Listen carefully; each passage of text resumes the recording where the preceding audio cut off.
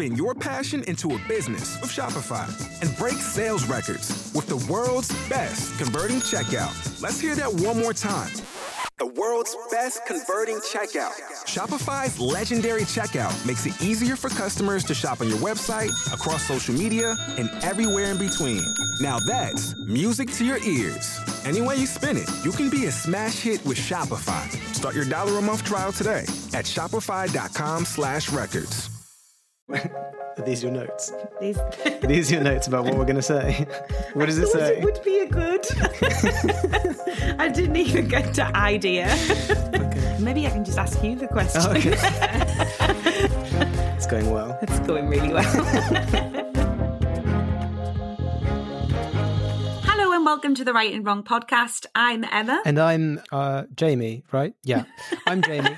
and we're joined by Chloe Seager, who is a literary agent at Madeline Milburn and the author of Editing Emma and the sequel, Friendship Fails, of Emma Nash.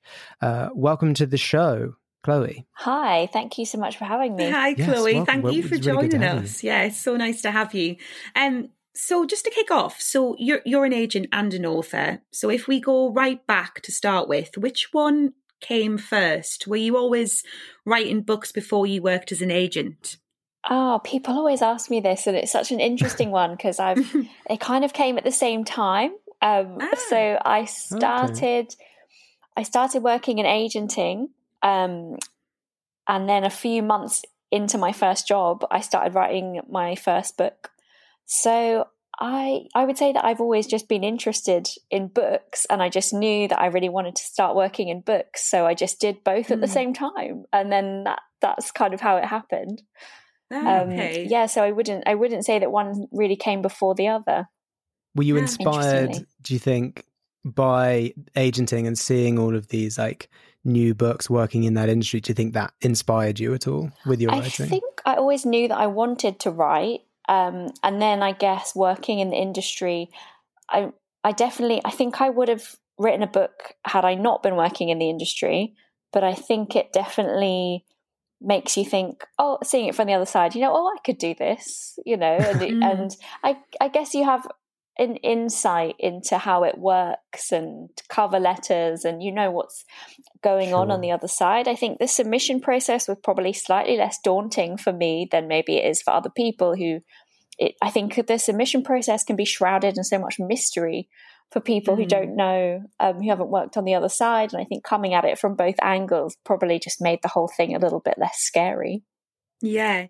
So you did submit to agents? Yeah, I submitted to agents. I did a little bit of research, just decided who I kind of liked the look of and who I thought might like the book, and then submitted to about between 5 and 10 agents, which is always the advice that we give other people, that kind of number to start with. So I followed all my own advice.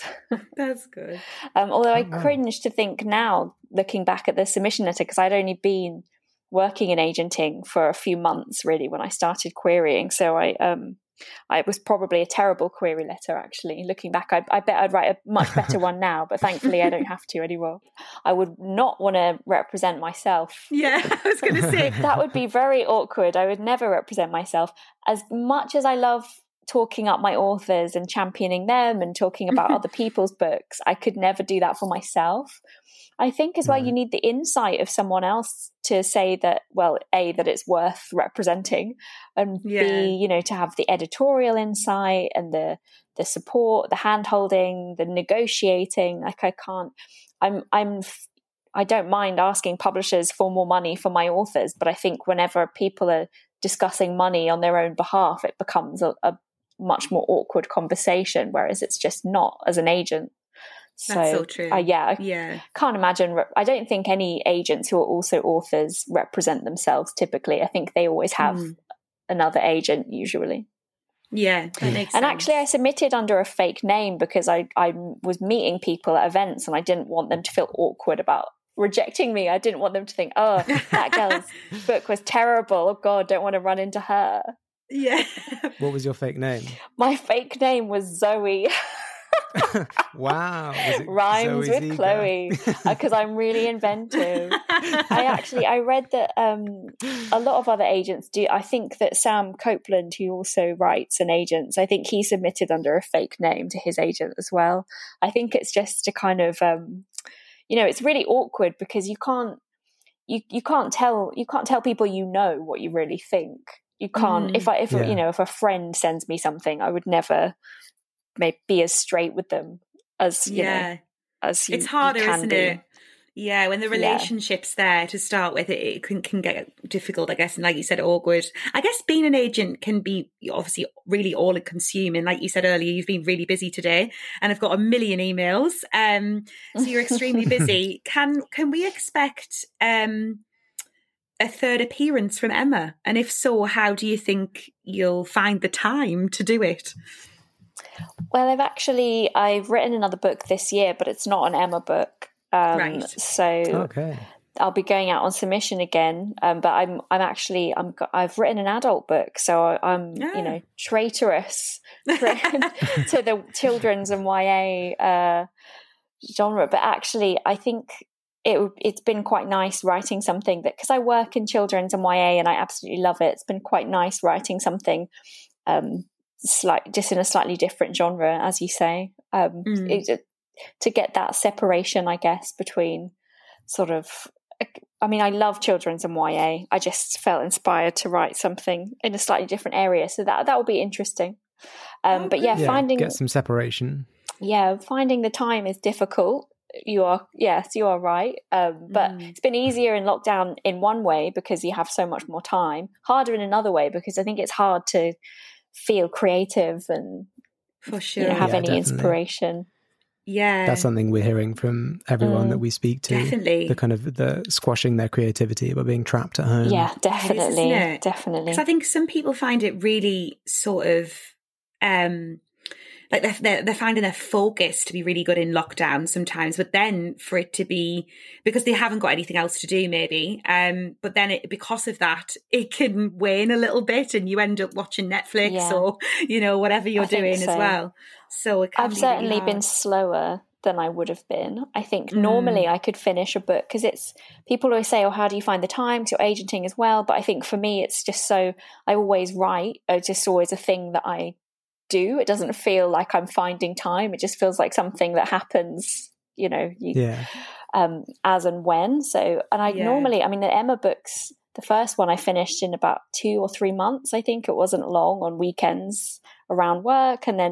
But this one has taken me, I think, the best part of a year, which is, I think, a normal amount of time anyway. That's fine. Yeah. But definitely. It's just that it was slower for me. But yeah, as you say, it's just been so difficult speaking to all my authors to find that inspiration and that headspace, even though you have a lot of physical time. It feels like you have a lot of time to fill. Yeah, it feels very difficult. So it's a bit frustrating. To get the motivation. Yeah. So as an agent and also a published author, you've probably got a lot of insights from, as you said, both sides of the curtain. Something that Emma and I know have discussed at length, as well as many of my friends who are writers, both with and without agents, is talk about entering the market as a debut novelist. What do you think it's like, from being able to see from both sides here? What is it like for people trying to get their debuts out there? Is it much harder than it has been? Do you mean kind of in a post-COVID environment? I mean, either like post-COVID or just, the way that the industry is going. I think debuts, there's always, this, I feel mystery, not mystery. You can cut this bit when you go back in editing while I search for the right word. I think there's always this kind of myth, that's the word I'm looking for, that it's harder being a debut. And in many respects it is. On the other side of it, I think that publishers are always excited for a debut. Like, there's so much hope in a debut. I think that you can get so excited behind it and you don't know what's going to happen yet. And I think publishers will always be looking for debuts because of that. I think that actually it's harder as an author if you've had a book out and it hasn't gone maybe as well as you'd hoped. I think then it can be harder to actually get another contract, or to maybe then think, okay, I'm going to take it in a different direction. I'm going to publish something under a new name. I think that obviously the ideal scenario is probably if you've had a book published and it has gone well, then great. Then, your career starts really building. But I think actually being a debut it can be a challenging time, but it's maybe not as challenging actually as if you've had a book out and it hasn't gone that well. So I think there's this real sort of, belief that getting a book deal is the hardest thing, but actually getting a book deal is just the kind of beginning of a journey that can go in many different directions and can have very different challenges along the way. So, but yes, being a debut is difficult. And I think in COVID especially, people are really turning towards known brands. People want familiarity and comfort. And also the way you would pick up a debut is by going into a shop and maybe browsing. We don't have that anymore. People are just heading to the internet and maybe just picking up the names they do know. So I think this year in particular has been very hard for debuts. Yeah. Right. Okay. Well, there's some positives there and some negatives at the same time. I think it's a positive in that often when people are like, oh, it's so hard to get on the ladder, I sometimes actually think that it's nice to hear that people are always looking for debuts and can always be excited about debuts. So I hope that gives some positivity to the querying process. Yeah, exactly. Yeah, definitely. For people who are starting to feel uninspired by their piles of rejections. Let's talk about submissions now. For a lot of people, it's basically learning an entire new skill set, is learning how to submit to agents. And especially, as you say, like so many people in lockdown have decided to start writing or started submitting to you so that you have this swollen email box of submissions.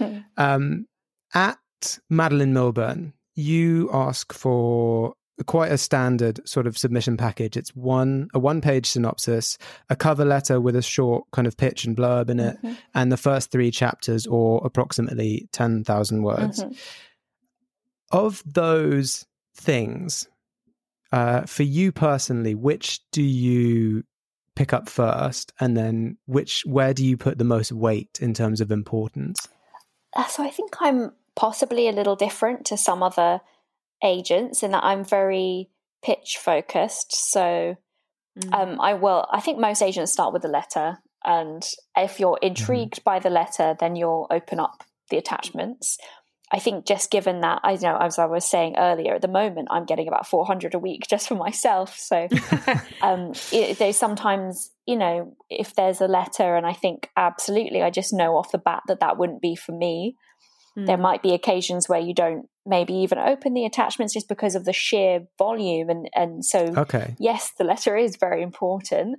But that would only be in a case where I really thought I'm not the right fit here. Like, if it's something that I just know 100% is not going to be for me.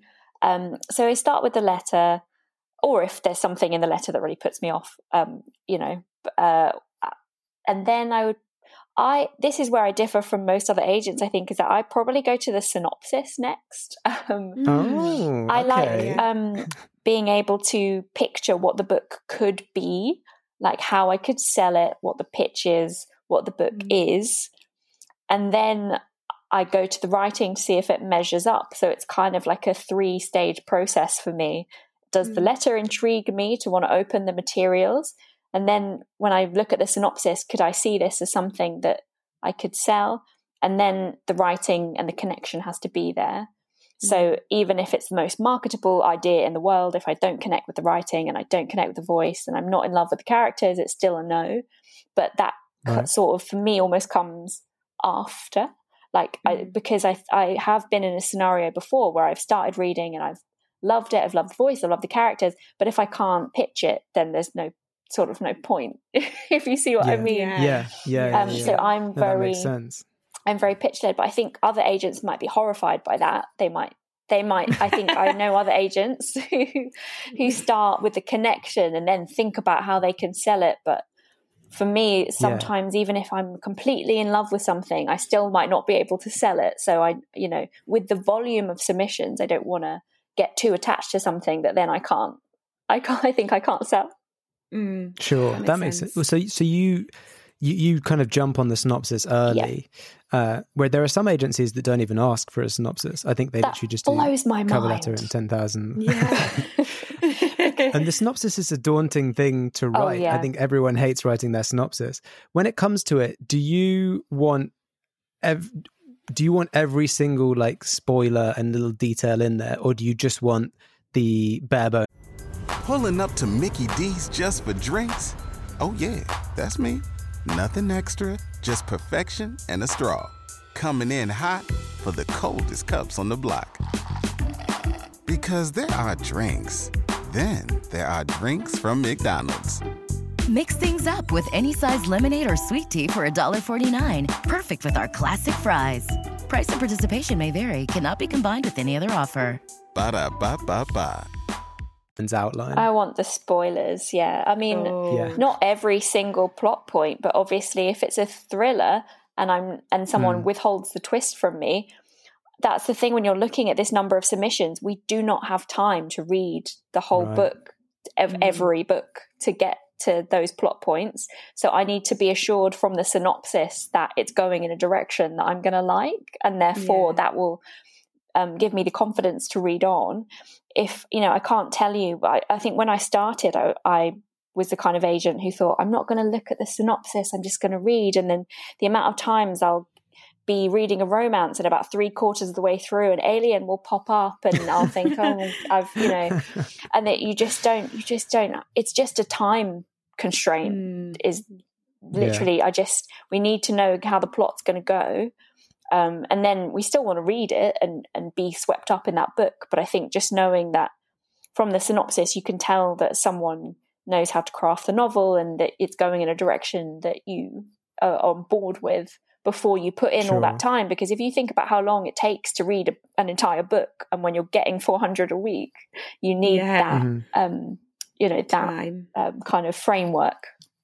Yeah. And speaking of time constraints, presumably that, this is quite a standardized formula, the one-page synopsis, the pitch cover letter, the first 3 chapters, 10,000 words. That is, do you feel like that, 10,000 words plus the accompanying stuff, that is the kind of shortest amount that you need to really get a grip with the material? To be honest, I tend to know pretty quickly. I usually know from the first chapter, and like once I've looked at and I've liked the letter and I think the synopsis is good, and I know quite quickly if I'm into the voice. So I even think that the first 10,000 words is maybe even longer than we need, like for me to kind of know. I mean, it depends what kind of book. Sometimes there might be multiple perspectives, so it takes a few chapters for you to meet all the voices, or but generally I think you do get that sense quite quickly. And once when you are reading it and you get that quick sense, what is the thing for you? Is it, as we hear a lot of people say, is it almost all about the voice? Because if you've read the pitch and the synopsis, you're basically sold on the concept at that point. Yeah. So you're then just looking for voice, right? Yeah, 100% voice, skill. And, there's as well, there can be a really great concept, but someone might not have executed it very well. And that, I think, but voice, yes, is the most important thing. I will work with someone on a book for up to a year if I love the concept and the voice. We can sort out the plot, we can sort out the structure.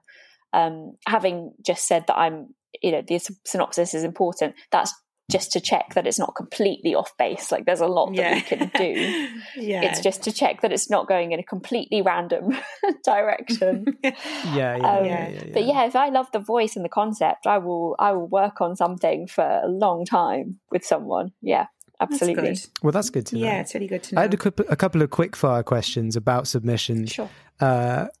Because since we're debunking myths, a lot of people in the community are very worried about resubmitting to agents. How do you feel about, like, if I sent you a draft of something that I'd written last year and I send you the new version a few months later or like a year later, do you remember things like that, or do you think it's a good thing? I think it's fine. I usually do remember, or if I don't entirely remember, once I start reading, something will feel familiar to me.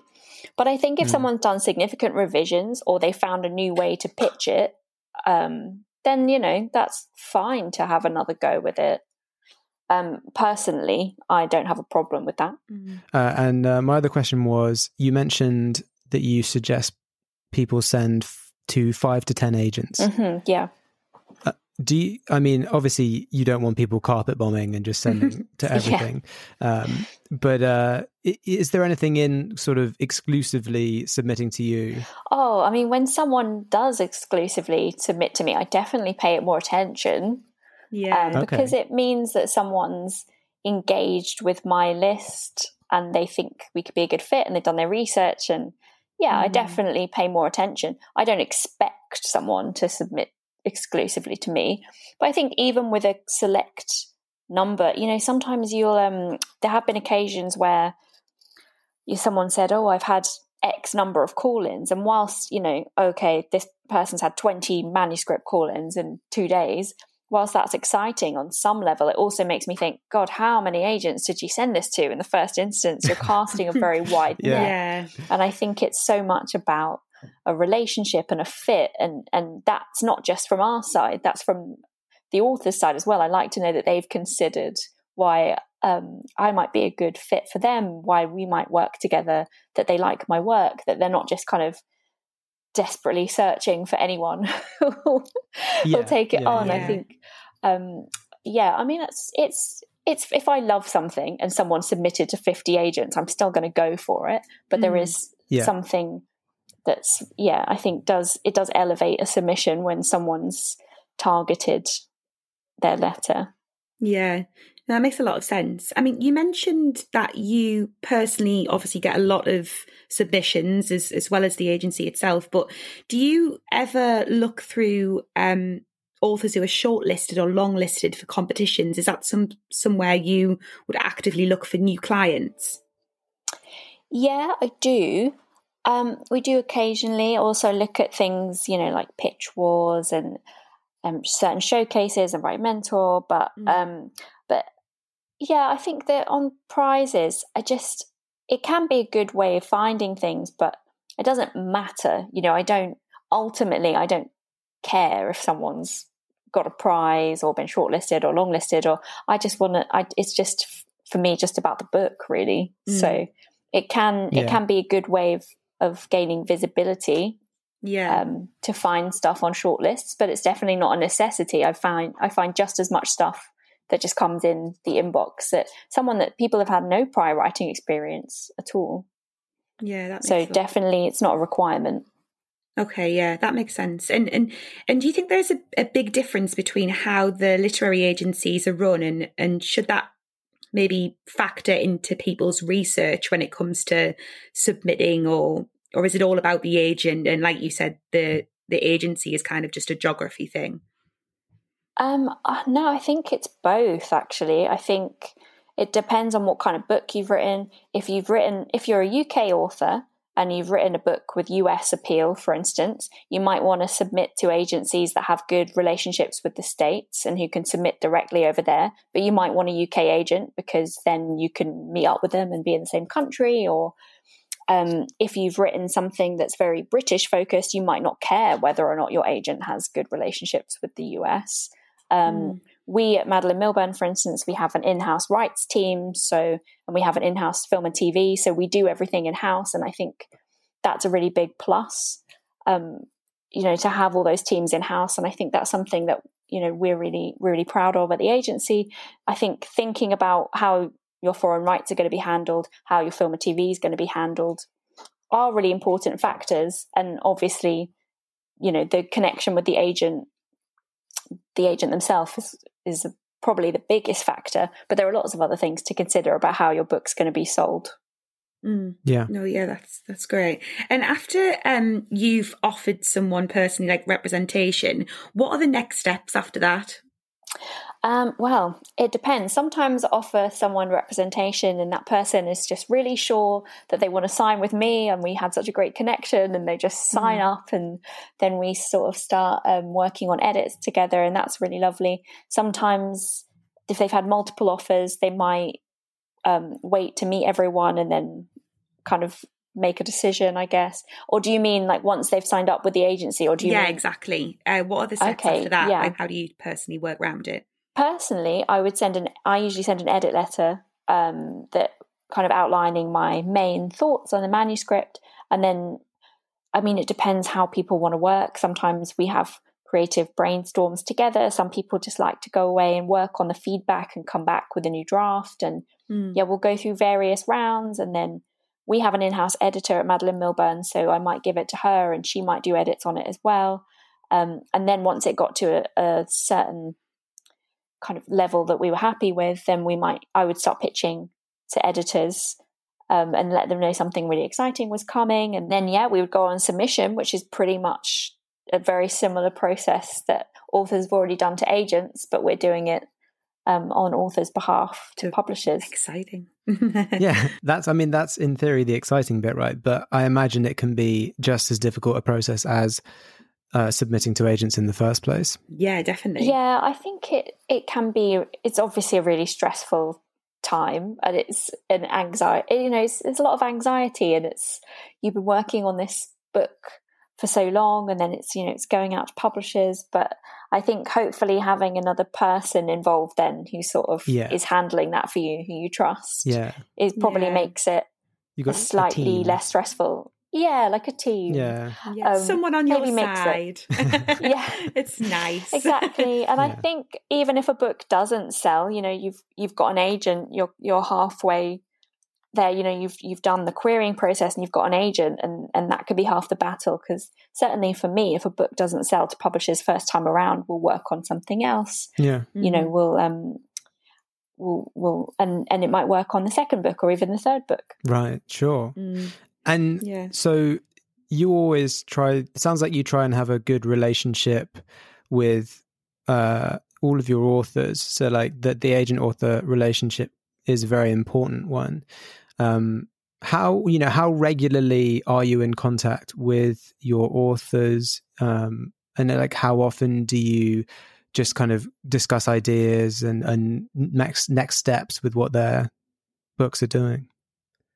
So it really depends. I mean, you'll have times when you're literally speaking to authors like 5 times a day around publication or around submission. If something's on submission and, someone say you've got a preempt come in and you want to discuss what the best thing to do is, and then you're keeping them up, and then you might go to auction, or at that point around submission, you're checking in pretty regularly around publication every time there's a new bit of news or the cover, when covers come in or around edits, then you're talking. But there can also be long periods where there's really nothing to say and you're not communicating at all. I always think the strangest time is when you've done a deal and you have all this flurry of activity, and you might have had this auction, you might have been speaking to someone every day, and then you're just sitting there waiting for the contract and the edits from the publisher, and there's really nothing else to do, but it can feel this very strange anticlimax after this big exciting thing. And I think for authors just to be like, well, what now? And the answer is, well, now we wait. And I think publishing is so slow, and it takes a lot of getting used to for some people, that there's these heightened peaks of activity and then a lot of time where really nothing much is happening. There can also be times when I would normally agree an idea with an author, and then they would go away and write it. They might want to check in with me about stuff, if they were stuck or they wanted to just have a brainstorm, but I might not hear from them for months as they were just writing.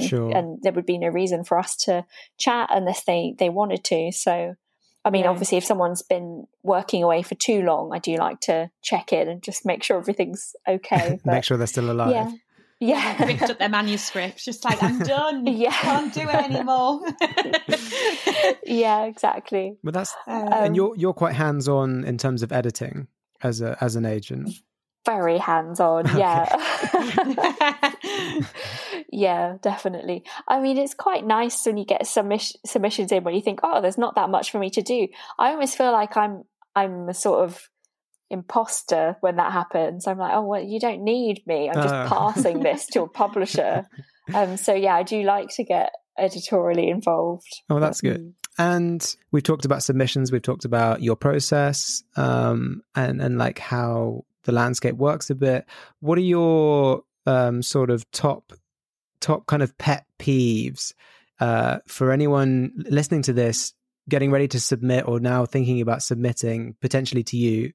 What are your kind of pet peeves, the things that they should just definitely not do and make sure they don't do it in their submissions? Listen up. Listen carefully. I think being vague is my pet peeve, and I think it's really hard to conceptualize when you're looking at the number of submissions that we look at, how specific you need to be to pitch a book. And I'm sorry if anyone has previously listened to interviews with me where I've used the same example. I'm sorry, it's just the example I always use.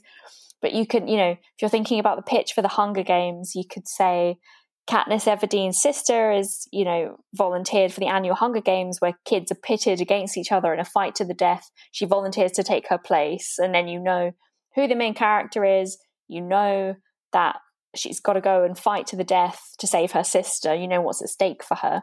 You could also pitch it like Katniss Everdeen is, flung into a battle and it's about friendships and love and courage, and that's the death for me of a submission letter, because every single book really, when you boil it down, has very similar themes. It's not really what, when you're looking at that time and time again, I could probably flip through kind of 50 submissions in a row that say this is about love and friendship and adventure, and and I think that being vague for me is is my biggest pet peeve. I want to know who's your main character, what's at stake for them, and that's the pitch, right? Okay. Or the pitch is it's Bridgerton meets Mean Girls. That's, I want to know what the book is. Okay. Comparisons to stuff. Yeah, or it doesn't have to be a comparison, but sometimes rather than a plot hook, that can be a hook in itself. If you have two really good comp titles. Yeah.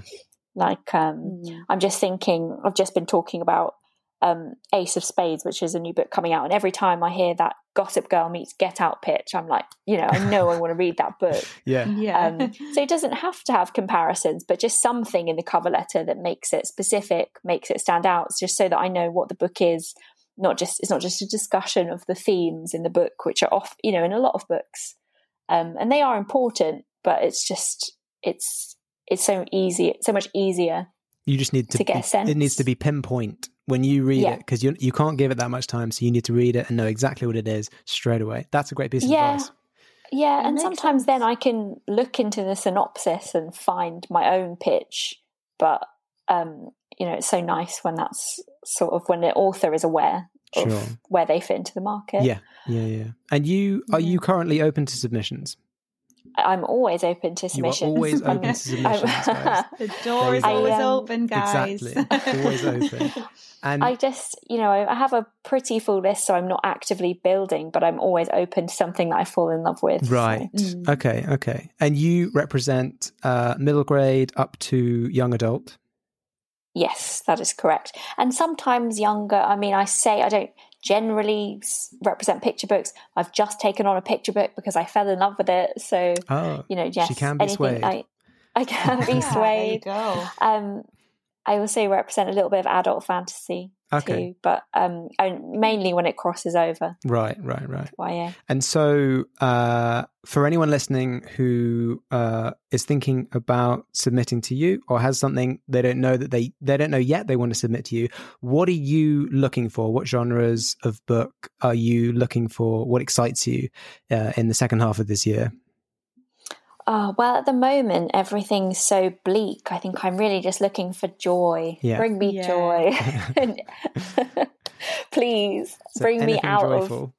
Yeah, anything that brings me out of this horrible, focusing on the news, thinking about lockdown. Yeah. It makes a lot of sense. Mm-hmm. I think that rolls us on to the last question, which is if you wow, I can't speak today apparently.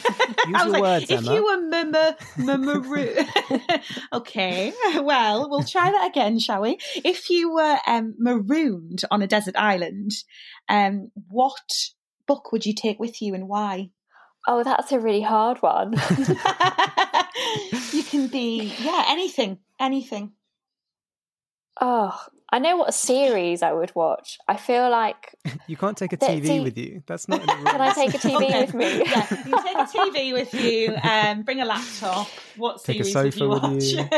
I'm going to give a really basic answer. I feel like it would have to be like a Jane Austen or something, just because, again, that joy. I feel like if you're marooned on a desert island, maybe I'm just taking this question far too literally, but you're going to be quite miserable. So It's true. You want something to lift those spirits. Yeah. Something. You want a mood booster, don't you? So. Yeah. Exactly. It's got to be one of my Austens. I mean, you could just read those books over and over again, and the characters and the fun will just, lift your spirits. Yeah, exactly. I mean, as much of a horror fan I am, I feel like on a desert island it wouldn't be the vibe that I'd be wanting. Yeah, exactly. To keep up with everything that Chloe's doing, you can follow her on Twitter at Chloe Seager or on Instagram at Chloe N. Seager. And to make sure you don't miss an episode of this podcast, follow us on Twitter at Right and Wrong UK and on Instagram at Right and Wrong Podcast. Thanks so much for listening. We'll catch you in the next one. Spin your passion into a business with Shopify and break sales records with the world's best converting checkout. Let's hear that one more time. The world's best converting checkout. Shopify's legendary checkout makes it easier for customers to shop on your website, across social media, and everywhere in between. Now that's music to your ears. Any way you spin it, you can be a smash hit with Shopify. Start your $1 a month trial today at shopify.com/records. Everybody in your crew identifies as either Big Mac Burger, McNuggets, or McCrispy Sandwich. But you're the Filet-O-Fish Sandwich all day. That crispy fish, that savory tartar sauce, that melty cheese, that pillowy bun. Yeah, you get it. Every time. And if you love the Filet-O-Fish, right now you can catch 2 of the classics you love for just $6. Limited time only. Price and participation may vary. Cannot be combined with any other offer. Single item at regular price. Ba-da-ba-ba-ba.